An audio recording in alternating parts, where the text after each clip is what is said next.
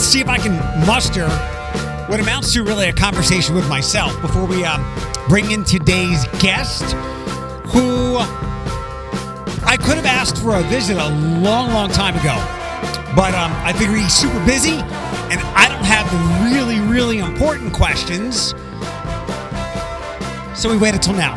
And we'll have a new-ish UT Athletic Director, Brian Blair, on in just a bit here after the monologue, which is, again, me talking to myself. And I say I'm going to try to do it because I did not sleep well last night. I was up at 1:33. I went to bed. I don't know when I fell asleep. Fell asleep around 10:30. Was up around 1:33. Then woke up for good at 4:48. I don't know if you're like me, but when you check your clock, I can't help myself to see how much time I have left to sleep. We remember the exact minute. If I had the seconds up, I'd remember those too. And then I finally got out of bed. I reset my alarm for 6:30. Didn't have another wink of sleep from 4:48 till 6:05. Got out of bed. But this is doubly bad because I have been dealing with the lethargy. Lethargy has hit me since I have been back on Cymbalta for 2 weeks. Good news. It has relieved me of the strains and pulls that I wanted gone. But with its return, with that elixir, I've got some lethargy that I'm literally like in a fog right now. It may be as bad as it was a couple years ago, and I had no idea that the Cymbalting was causing that. I thought it was just getting older. Anyway, we'll get to Brian Blair shortly. First things first. It varies from state to state. There have been all kinds of bills introduced in the last handful of years, but in a bunch of places, there's a really big fine. I don't know how you'd get a kid to pay that. I'm guessing it's mostly kids, but in some places, it's also a felony, and it looks like there's up to 10 years of prison time for it. So far as I've heard, and I'd like to know, I want to know, and I haven't read many of them have been caught, but the swatter from Ottawa Hills on Friday has not been caught. And I guess this is a question for local authorities. Why haven't many of these been caught? I cannot imagine that they are criminal masterminds buried within gangs. All the things we talked about on Friday.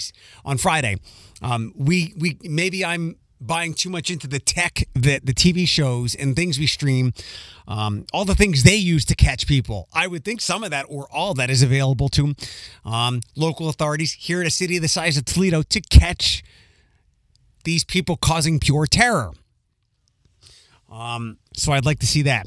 Next up, I had lunch with a friend last week, and she told me about an article that was coming out on Sunday in The Blade by a Nancy Gagnette. I hope I'm pronouncing her last name correctly. Nancy did a story about how many of the people in the mayor's administration in Toledo don't live in Toledo. Today there was an editorial by The Blade, which basically said, let people live where they want. There's actually a state law, I believe, that says the city can't force people to live within a municipality. Here's why I'm pretty much okay with this. Optically, it's not a great look, especially when you're talking about, I think, the safety director and some other high-level officials. And that's Brian Bird, I think. Some high-level officials. And I think also it said half of the TPD patrol force, they don't live in Toledo. Again, bad optically, but I think of here where we live. And I can go back to something that I think most of us agree on. You really can get anywhere in Toledo, in this area, in 20 minutes, right? You can't do that in Detroit. You can't do that back east with all the traffic. You can get anywhere here in 20 minutes. I live in Toledo, but I do a lot of shopping like a block away, or I do a lot of purchases. The gym I go to, I think, is actually in Springfield. Everything here is so close together. So I would guess, even if you were someone who had a municipal Toledo job, you probably don't live that far away, unless you're just somebody who wants to be completely away from the city and you live out in some rural area and you are good for a 45-minute ride every day. But I'm guessing most of these people that were name checked or brought up in these pieces probably don't live very far outside of Toledo. The other thing, and they are here enough. Like, look at me. I live on the border. I could say that I live in Springfield. I'm literally like hundreds of yards from living outside of Toledo. I think I have a pretty good grasp of what's going on here. Yeah. Granted, it is my job to know what's going on, but these people that we're talking about in this article within the mayor's administration are the news. They are the people making stories. Not bad or good, but they're the ones that they know the happenings of city government. Again, even if you're living in Sylvania, you're possibly 10 minutes away from getting to work. It's not like in a bigger city where if you are a municipal Detroit employee, you live way out in Wixom or somewhere else that's going to take you 45 minutes to get to, and the majority of your time is spent in those suburbs. Again, me that lives somewhere on the border of Toledo, Springfield, and even Holland. I get around everywhere, and I'm sure these people do as well. I think that living in Toledo would not give them that much more knowledge to what's going on than where they live now. One more thing with all of this, the timing of the article is not great for me, and I wish this context was provided. And I'll tell you that even the person, this was one of the first things I thought of what's been when it comes to living, having a home. What's been a key part of that? What's been a big topic the last couple of years? And when my friend I had lunch with told me that she was one of the people, and she does not live in the city, and she said, and she's not one of the high-level people mentioned in the article, and there were no names mentioned. What she told me is mostly what I thought of. Now, hers was a personal situation with a relationship, so you can certainly understand that. But what I thought of when my friend told me the article being written to kind of point the finger at city employees not living in the city, the last 3 years, the housing situation has been a disaster. Like, many people over the last 3 years have had to make very challenging decisions about where they live, how they live. So I look back and go, this is not the time to be picking at where people do or don't live. And this should come down to, are people doing a quality job in what they do? Let them live where they like. The editorial, so basically the Blade editorial board of one of the Blade's writers said, also threw this out there, make Toledo more appealing so more people want to live here. But my biggest point is, you're so close to Toledo that even if you're in Sylvania, even if you're in Maumee, even if you're in Springfield, Oregon, it is even more so accurate. Like in Detroit, when I first lived there, people said they lived in Detroit, even if you lived in Southfield or Farmington Hills or Oak Park or Redford. I live in and mostly out of town people got that. Here, you're a Toledoan. It's too hard to not know what's going on because this community, everybody knows each other's business. It is the smallest, medium-sized city I've ever lived in. So I got no problem, even if the optics come off looking bad, that city employees live outside of Toledo. In fact, I mean, if you live in Sylvania too, you're going to pay more taxes anyway, right? The other thing to get to, you may have seen the phrase sober curious being a thing recently. A thing for some millennials and some Zoomers, Gen Z, which I don't know how much choice they have in the matter. Because many of them that age can't legally drink anyway. That doesn't mean that kids who are younger than 21 haven't tried alcohol. Raise your hand if you haven't. In fact, I hated beer the first time I tried it. I was like, why do people like this? It was disgusting. Let people enjoy a sober, curious lifestyle, whether it's a dry January that continues. I know somebody pretty well on Facebook. I think she did a dry January 2 years ago and hasn't had a sip of alcohol since. I have decided to stop drinking alcohol during the week. I would have like a whiskey and a half or a couple of beers while I make dinner, while I finish dinner, and after dinner. But I just cut all that out to see if it would make me feel better, fresher in the morning. It has had a very marginal difference in my feeling and mood, which I have been tracking in a mood diary since July. It's just maybe removed some calories during the week, which I may just be putting back on the weekend. I'm not necessarily for sober curious, but if you want to do mocktails, great. I look at it this way. I like the feeling of alcohol, and if I can simulate that, and if this were like the future, like Star Trek, they have something called, I'm going to nerd out for a little bit here, but let me explain it, and I'll pull it back to right now, something that might be in your hand. On Star Trek, they have something called synthahol. If I'm not mistaken, it tastes just like alcohol. It gives you, without the really bad deleterious effects and some of the bad things that really come with it. I guess, if we could have the perfect synthahol now, no calories, same good taste, no sugar, no hangovers, all that stuff. And we could achieve something like that, one, in a Star Trek type way, where I'm pointing out this came from, that Star Trek in the 80s and 90s. They held these things that gave them information, and they pushed buttons on them, or they pushed the screen, and all these things happened. And they didn't really have books. They had these screens, these pads, these tablets. We're on the cusp. I have no problem with fake meat. I think before long, we're all going to be eating fake meat. And this comes from somebody who eats a lot of chicken. Like Hugh Jackman a couple weeks ago when somebody asked how he put on all the weight for Wolverine over the years. He's like, I'm sorry, vegans. I've eaten a lot of chickens. I'm the same way. As long as it tastes the same and we can save some animals, absolutely. I'm 1,000% in.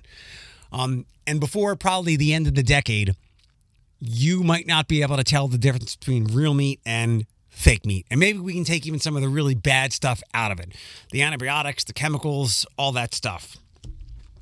We're not there yet with mocktails, so far as I know. And if I am going to have the taste of a margarita, I want the buzz from it. Am I a totally responsible drinker? In the sense that I don't get behind the wheel, absolutely. In other ways, not necessarily. But it's for some people. I am curious to open up this topic when we get the group back together, and why those are trying it. Look, no alcohol is certainly better than any alcohol. And if you can go for this, if you want a alcohol-free Moscow Mule, an alcohol-free old-fashioned, go for it. But I guess I'd rather just have water. If the taste is the same, fine. But if there's no buzz and there's no calories and no sugar, I'll just drink water. How about you? I am actually surprised that Jim Harbaugh decided to stay with Michigan. Not that he doesn't love it, as he says, but because it is becoming harder and harder to be a college football head coach. Not with what's on the field, but just managing the fact that these college students now have an income or can get an income from outside the university, from some people who might have ill intentions and evil players, and could be luring kids to and from school. And if a kid is not happy with his playing time, he can throw a tantrum and subtly threaten to change schools. There's a lot more drama managing an already dramatic age group of kids with the money that's involved now. And I'm kind of surprised that he agreed to stick around for that.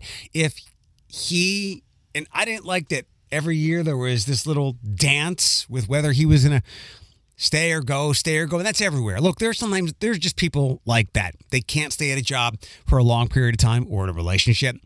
As long as you're upfront about that, fine. And I think Michigan probably knew, even though he said this is his home and all the other good words. You know, Jim Harbaugh. Sometimes we just get bored easily, especially when we accomplish our challenges. And he has certainly brought Michigan back to a level the last couple of years they have not been at in arguably decades. They're ahead of Ohio State right now. Ryan Day's got to catch that Ohio State team up to get them back on par with Michigan, who will probably be the favorite for the Big Ten next year. Don't hold me to that. But a lot of college basketball coaches have stepped away from their job. Some very, very successful ones that are not of traditional retirement age. And you go, wow, they've stepped away early. And it's because dealing with the drama of the money coming from outside the program and luring these kids to and from. And again, a kid going, I don't like the way the coach thought, I don't like the way the coach was coaching me, or something like that, something perceived in their head, and then they are out. They're off. They can just leave school and go play somewhere else. I'm all for the kids making money off of who and what they are, but to hold it against programs and coaches, I mean, the NCAA is a keystone cop. It has been a laughable entity for a long, long time, trying to create structure and get things to abide by rules. And to put this in place without more guardrails or rules, you knew this was going to happen. And I feel bad for some coaches who really, really like what they do. But without the rules in place, and now kids being able to get paid, and all the malicious players that it attracts to that, I can understand why coaches wanted to walk away. And again, that's why I'm surprised that Harbaugh stayed. And you know what? If a year from now, all that gets a lot worse, and he's like, look, I love Michigan, and another NFL team makes a phone call, maybe he'll be done with it at that point, because I can't see any rules coming in place to squash what's gone on the last couple of years as college kids can make some money. Could get worse. And he could say, you know what? I tried. It's just less stress at the NFL. And you think you'd never say anything like that. Let's get to somebody I've waited a very long time to have a good discussion with. Brian Blair, the new-ish athletic director of the University of Toledo. At long last, I was finally bold enough to bother your inbox and invite the new-ish UT athletic director, Brian Blair, to the podcast. Welcome. Oh, thank you for having me. I'm excited to be here. Glad we get this on the books. Did I let everybody else get to you before I came sniffing around? No. I've still got an email inbox full of requests and meetings and those kind of things. Toledo's got good size to it, and there's a lot of people here that are interested in Toledo and interested in our athletic department. So really still making the rounds, those first round introductions and getting to know everybody and trying to figure out, okay, where I fit in this grand puzzle. Has it been a year yet, or a little under a year? It was almost coming up on a year from when I was announced, but remember, I didn't start until May 1st because Mike O'Brien was still in the position until the end of April. So there was a period where I was announced in February, between that and the start of May, where I was kind of quasi doing things, quasi involved, and really all that was me working from coffee shops, taking Zooms and emails and sending staff questionnaires and the like to try to get a handle on what I was walking into. What coffee shop were you at most? Well, actually, I was a coffee shop in Pullman, Washington. Got it. This was while we were transitioning and moving from the house. So I went from a coffee shop in Pullman, Washington to a coffee shop in Dayton, Ohio when I was living with my in-laws for about a month there while we were making the transition to then being full-time here in an apartment downtown for the first month and a half when I started before getting into our home. Well, we're glad to have you here. I wouldn't have invited you. I wouldn't want to have the conversation if you weren't who you were on Instagram, because I've got so many questions to ask you about some of that stuff and how you make all this work. But I will first offer condolences that you had to leave your smoker. Did you leave it in Pullman? Yeah, this is a heartbreaker. I had to sell it before we left because, you're going through the calculations of how much stuff weighs versus the cost of moving around the country, X, Y, and Z. And I just talking to my wife, and it was a heavy smoker, and the idea of putting that on loading trucks and paying the cost it was going to cost, I said, hey, I get a brand new one for a piece of what I'm gonna pay to ship it. So we made the decision to part ways. Kissed it goodbye, cried a little bit as I was rolling down the driveway with the new owner. He was so happy to have found something like that. And then lo and behold, I placed an order in last April for a new smoker. So I'm getting regular updates via email. It's supposed to be here any week now. So really excited about that. It's being made down in Georgia and shipped up to me. Congratulations. And barbecue is an important part of your life, right? It is. I spent a lot of time. Obviously, I grew up in South Carolina. I spent about 7.5, 8 years in Texas, and then moving around. So I think you come to appreciate what is barbecue, how long it takes. For me, more than anything, I don't play golf very much, and so my mindfulness time, my me time, is sitting out by the smoker, tending to the fire. Because when you're playing with fire, you can't really think about anything else. Like you need to make sure you're paying attention to what you're doing. And so for that, my kids and my wife, they kind of step aside. They don't want to be bothered with the smoke. So that's my me time. And I get to really concentrate on what I'm doing, but also free my mind of all the stresses and the constant thinking that I'm Are you doing. Concerned that you're not going to be able to recreate some of the magic you made on the old one on the new one? No, I put a lot of time and effort into this thought process. So the smoker I'm getting is being made for me. It's made out of 3/8 inch steel. It's offset. It's got a fold down stack. It pulls behind my truck. I mean, it's an upgrade in so many ways from the last smoker I had. So I'm really excited about getting it here. And so if you smell some great smells coming out of mommy, know that my smoker has arrived. If for whatever reason UT doesn't work out, I mean, as you've seen, you could probably make yourself a heck of a food truck. So funny enough, my brother and my dad actually run a food truck down in South Carolina, based on some of my grandma's recipes, and they have a restaurant. They do really well. Now I'm not sure I want the hours that they operate, weekends, nights, and everything else, but you could argue that's not too much different than being an AD. So maybe that will be my life after being an AD. What brought you here? You a family connection, but we could talk about your wife and relatives here. But what appealed to you about the University of Toledo? If anybody had read up on you a little bit, you were a rising star. What made you pick Toledo? Yeah, I got the call from the search firm, and I think obviously you're flattered anytime somebody shows an interest, but I think for me it came down to personal and professional fit. As you alluded to, my wife and family are 2 hours down the way in Dayton. So that made a lot of sense for us to move, and 2 young kids and for them to be closer to grandparents and in-laws and all those kind of pieces. But professionally, this has always been one of the jobs that I said, you know what, if I was going to leave my number 2 spot that I was in the Pac-12, here's a spot I would look at. And Toledo is known, at least within athletic director circles, as one of the best jobs, not only in the MAC, in the country. And also people say it and they say, hey, they've got a ton more potential too. And so that's what really sparked my interest of, one, you're walking into a really great situation. They've done things so well for so long. But then, 2, you can be a part of helping it grow and increase its presence. And so that's what I'm excited about today. And I wake up every morning excited to go to work. What time do you wake up?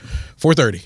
You have, if people do follow your Instagram, they would think that there's 4 of you. There's several other people in the city who I would accuse that they've also cloned people. But how do you manage your day other than getting up very early? How do you keep it? What's your best time management advice for somebody? Yeah, I'm not sure I'm the expert just yet. I think something I've tried to get better at over the years. I get up at 4:30 because my kids usually get up around 7:30.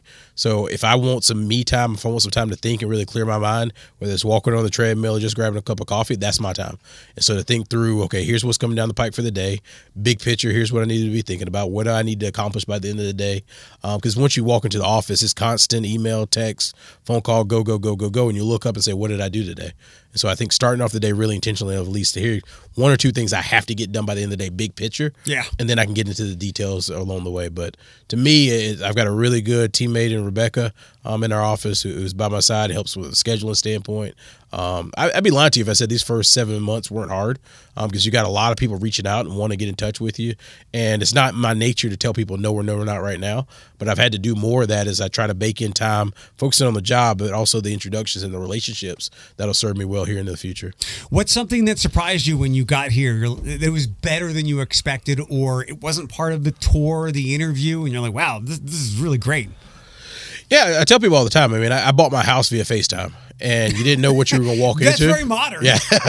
But, I mean, I walked in, and the house was better than I thought it would be based on the FaceTime.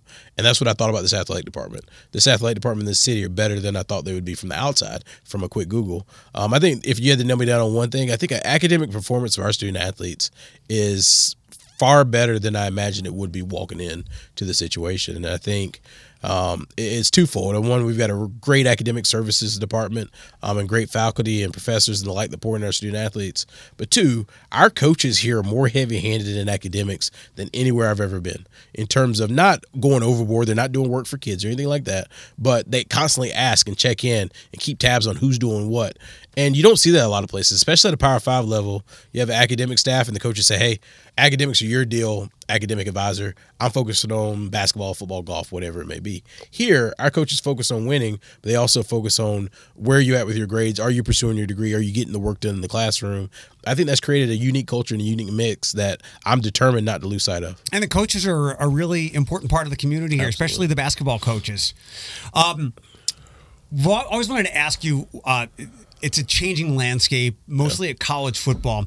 Something I've looked at for years now, and it's still changing. We're counting playoff teams. And what happens if UT or other schools in the MAC lose some of those payday games, like what funds the athletic department in that way? Because when UT went to Ohio State, it was the opposite of the excitement that they were really competitive against Notre Dame last year. Mm-hmm. This was a letdown. It's a good payday. The football programs keep a lot of the athletics alive. What happens if those go away? Yeah, I mean, I think for a school like us, we typically play one of those a year, and if they're a guarantee game or a buy game, as you call them, you're talking anywhere between $1 million to $2 million, somewhere usually 1.5 right now.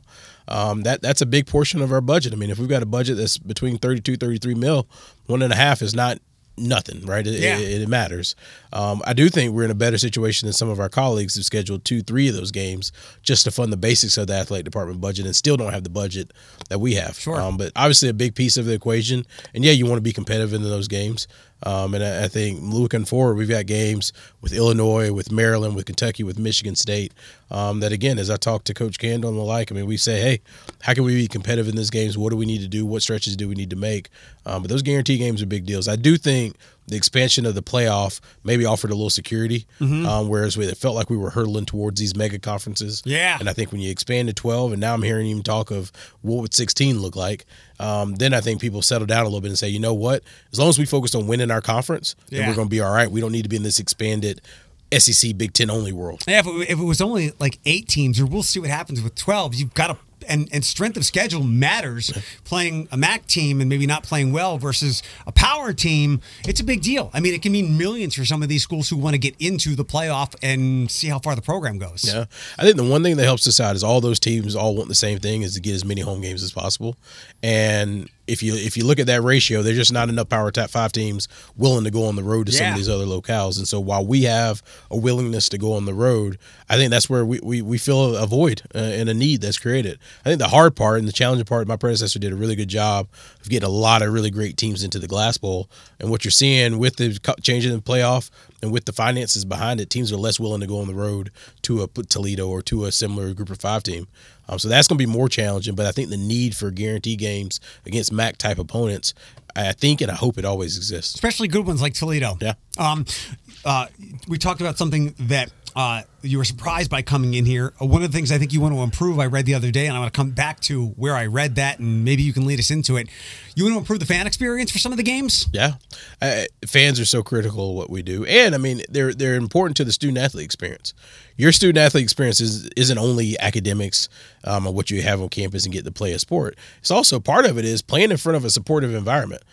We've got some transfers from some other schools. I won't name those schools, but if you talk to the transfers of why they're here, a big piece of it is our fan environment. When you look at Tricia and what we do in women's basketball and the amount of fans we have in the stands, there's a lot of other programs, not only in the MAC and the Power 5, that you go to and say, wow, our fan experience is better here. So when I'm a young lady and I'm playing on the court, I want to see people in the stands. I don't want to play in the arena where I hear my coach echoing from the other end of the bench. When I went on the road with women's basketball, we watched them play Michigan, and we beat a top 15 team. Yeah. You would have been confused. I know I was, standing at the top of the arena, which side was the home side, which side was the away, because our colors are so similar.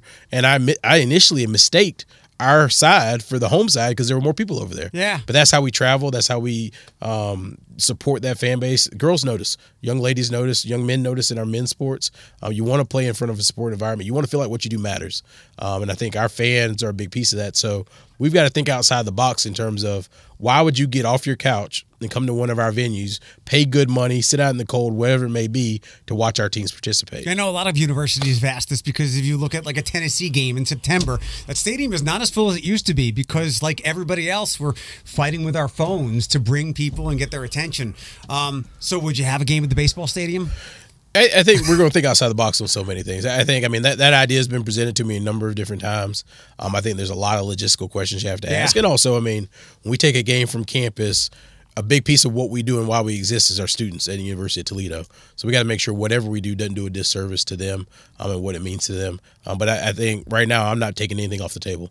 Everything's up for discussion. What about in the stadium that maybe you'd like to increase that fan experience, no matter how small it might be. Yeah, I mean, to me, I always want us to have as many options as possible. So if you're a fan you want to sit in the lower bowl, what kind of options from a seating standpoint do you have? If you want to sit in the suites or the loge or the club, or you're a student, do I give you all the options you may want? Okay, you may be that person that charts each play as they come out, and you want to sit there and focus on the game. Then I got a fan next to you that doesn't care about the game, that wants to stand next to all their buddies and doesn't want to have to scream across for people. They want to be able to mingle in a section. Got another fan boost that rather be in a suite. Others want to be in the club, whatever. So we need to have a menu of options for everybody to hit everybody at their price point and their interest to make sure the game meets their needs. But as you pointed out earlier, I mean, TV giveth and TV taketh away. Yeah. You can sit on your couch and watch just about all of our games, plus everything going on nationally. And then obviously your phone, you want that connectivity. So how do we accommodate everything that you can get at home, but also create a fear of missing out in our stadiums? You say, hey, if I wasn't at the Toledo game, I would have not gotten that experience. And I want each one of our aspects of our game day experience to be a standalone attraction. So from the national anthem, I want you to say, wow, I would come to a Toledo football basketball game just for the national anthem. From the hot dog, wow, I would come to Toledo football basketball game just for the hot dog, and so on and so forth, all the way down the list, the band, cheer, seating, all those different pieces. So at the end of the day, the outcome of the game is almost an afterthought. Yeah. Right? That's the cherry on top to a great fan experience. That's like minor league baseball. I mean, the game is maybe fifth on the list of things to do. Yeah. We always get kind of screwed when midweek action hits. It's never nice. Like, I'm reading forecast for Tuesday night games of the Glass Bowl, and it's always 38 and chilly. Maybe one of these years, maybe you brought some warmer weather for us next year. I don't know about that. What is, we forget about this sometimes. What's a sport outside of Coach Cullif's team, Coach Kowalczyk, the football team, that you've caught your eye on? Maybe you've kind of made a little spot in your heart for that's really impressed you. Yeah, you're going to get me in a whole lot of trouble. Good. Because that's like saying which one of my kids is my favorite. Yeah, I may have the favorite in the back of my head, but the world will never know it. Who's well behaving right now then? I'll say this one just because she just left my office, and that's the only reason, coaches, I'm saying this, is Andrea on our women's track and field and cross country team.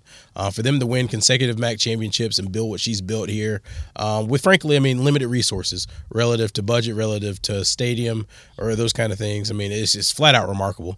And she's a big dreamer. From the moment I first met her, she didn't talk about just winning MAC championships. She said, what are we going to do nationally?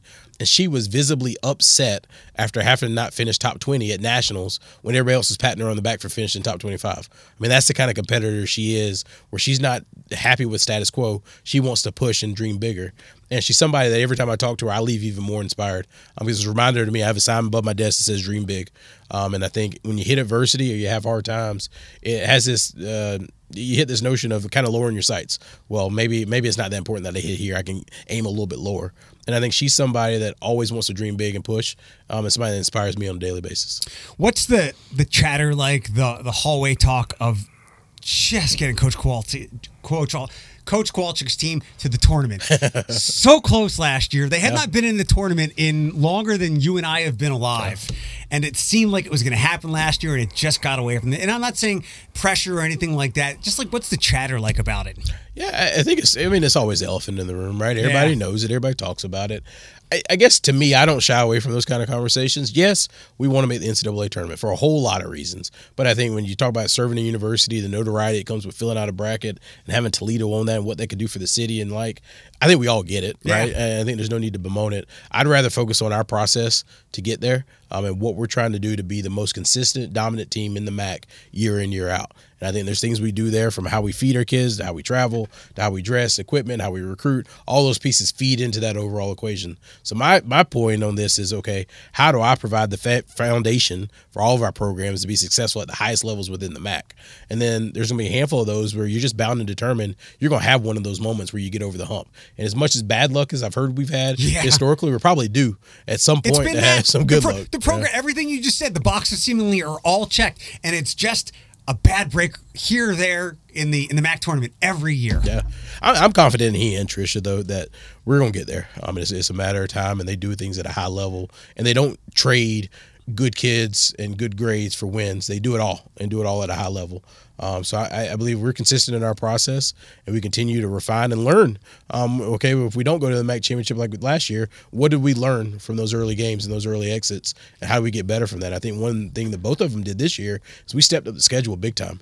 And I think you saw early season competition that a lot of coaches shy away from just because they want to get wins on the resume. Yeah. I think you saw both coaches step up scheduling, and we'll look at this year and whether we make the tournament or not. Take a step back. What do we do? What do we do right? What can we improve on? And apply that same approach. Just keep getting better year after year. Last spring, late last winter, as things were ramping up and the Rockets looked really good, I'm like, this is the year. This is the year they break that streak. It didn't happen, but I was trying to build some excitement because I envisioned. Did you go to any playoff wall games? I did. I went nuts, isn't it? Yeah. It's like an NHL city. Yeah. I envisioned a portion of that if the Rockets had made the tournament, whether they were a 15 seed or whatever. It's the one thing athletically that I have not experienced in my time here because they obviously haven't made it. But I am excited to see what happens to this city when everybody finds out that the Rockets are in the tournament the first time in 40 years. Yeah. I've told our staff from the moment I got on campus, I envision this year being one of, if not the greatest years in Toledo athletics history. And I think based on this fall, we're ahead of schedule. When you look at our Learfield Cup standings and the like, it's the best we've ever had in terms of some of those sports.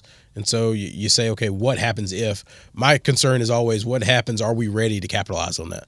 That's been my thing from the start is I'm new here and I'm trying to get some things in works that some can be short-term, some are going to be long-term, things we get turned around, but are we ready for success? Because I think you look across the landscape, so many athletic departments have a tournament run or have whatever happen to them, and they're not ready internally to maximize that success. Are we ready internally to maximize that success and make sure we turn that moment into a movement?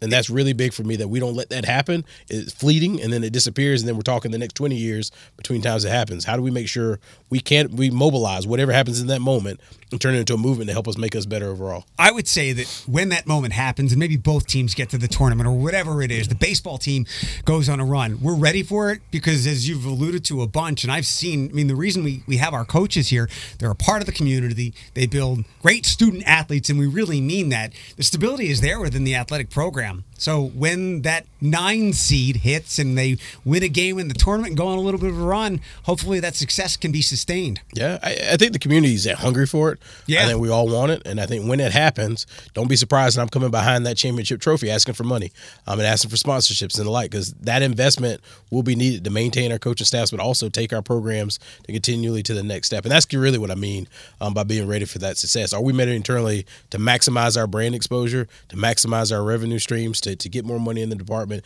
to continue to double down on things we do great, I'm going to take them to the next level. We talked about how you want to get fans and give them a better experience of the game. What's different, especially over the last 3 years as we move a little bit farther away from the pandemic, what's different at universities and higher education from top to bottom, the entire universal experience from your perspective, from when you got into this to now? Yeah, I think the prevalence of online options is something that's very, very new. I think with that, you've got people saying, okay, is the residential college experience worth what it used to be? I think when I was coming up, it was a preconceived notion, hey, you're going to college, you're going away, you're living in a dorm room, you're eating dorm room food or cafeteria food, and you're going to get that experience. I think nowadays students have many options, right? You can go to a 2-year and transfer, you can go online and work, you can go online and do nothing. There's a lot of different options. So I think the options are far greater than they used to be.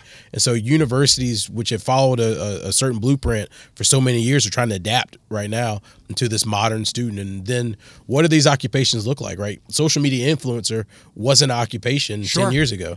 Now you ask a lot of our student athletes, they want to do something online or virtual or be that influencer type personality. Well, how do we prepare them for that? And you can't use the same way you prepared for a traditional business degree or traditional marketing degree to build into that social media influencer. So I think higher ed's undergoing a revamp, just like college athletics is, to try to market to the consumer, which is the student. And I'm sure you see it as an opportunity as well, because when there are changing times, we can take more risks. Yeah. I mean, to me, the change is always opportunity. That's the only way to look at it. If you look at it as if, oh my God, I want to scratch my head, I want to complain and just sit around and complain about it, that doesn't get you any better, and actually you're wasting your time. Yeah. So we've got to look at each one of these changes as an opportunity to get better. The hard part is how do we figure out the strategy to get better within the changing landscape, and how do we all come to agreement on it? Because this change is new for everybody, and I think everybody's struggling with some of the things going on. How do we get all on the same page around what the future could look like for us that better serves the University of Toledo?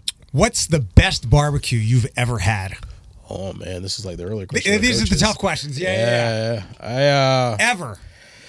Talk about family recipes. It'd have to be in Texas, from a restaurant standpoint. I won't go into family because I need to go to my next family reunion. Fair enough. It would have to be in Texas. Killins is really good up there. Killins Barbecue, Pearland, Texas, right outside of Houston. Some of the best barbecue I've had. But Texas barbecue, for a South Carolina guy used to growing up on pig and pork, brisket and beef ribs stole my heart while I was there. And that's probably my favorite thing to cook right now is brisket. Maybe we can do a Brian Blair section, the smoker at the stadium. Not the food truck, but just like we'll dip our toe in the water. Yeah, so I the smoker I bought with the idea too that I could pull behind my truck and maybe do a department tailgate or department lunch or picnic or something like that for the student athletes. So there may be that in the future in some way, shape, or form. Maybe to kick off the first game of the season or something like that. Why have hot dogs when we can get your barbecue? All right, now the really tough question. What's the best barbecue you had here? Oh, man. Golly. They're all great. That's such a crappy answer. No, I'm going to have to stick with they're all great because we've got some really good sponsors there. How about pizza? Have you found a pizza spot here? Are you a pizza guy or is it just barbecue and... I do. I do like pizza, and Stubborn Brother does a remarkable job, and we host a lot of shows. I eat there a lot. I think the other one I really, really like, and I'm blanking on the name right now, Ali. It's okay. I'm blanking on the name, but it's a very tomato-based sauce, but they got extraordinary wings, too. And there's one out in Pearland. There's a location, but there's a location downtown. Gino? We have a lot of Ginos. I think it's Gino's, A kind of a neat thing here that I had found out early on was Gino's, Vito's, Marco's. They're chains, but they're local chains, so we don't have to necessarily do some of the more national places. Yeah. What was the last thing? Oh, we're roughly the same age. What was your favorite cartoon as a kid? Favorite cartoon? I mean, I was big into like Doug and the Rugrats, but that was probably a little bit older. Doug Funny was like one of my all-time favorites. Yeah. I watched obviously the Looney Tunes and all those kind of days. I have to go with Doug though. Doug, and cut Skeeter and all that crew in there was a really good one. You can't say Metro Parks. You can't say Imagination Station. You can't say zoo. What little nook have you found in the area that's maybe quiet and off the beaten path from those places that you either enjoy with yourself, your wife, or the whole family? I'd have to say the fishing opportunities locally. I'm a big fisherman. I'm a big outdoorsman. I love hunting and fishing. But what I was able to do over the last couple of years is convert my daughter into a fisherman. So what that allows me to do is leave the house, because if I say to my wife, hey, I know I've been going all week, but here are the kids, I'm going for 2 hours going fishing, that'll get a whole lot of frowns. But if I take my daughter with me, this is a change of equation because it's daddy-daughter time. So if I can go to Lake Erie, or I can go even to the Metro Parks, some of the ponds and lakes, and take her out with her Moana fishing reel, and put a worm on and toss a pole in, that's my happy place. Then eventually it'll be on the smoker. There you go. Thanks for all the time. It was great. I enjoyed this. Thank you for having me.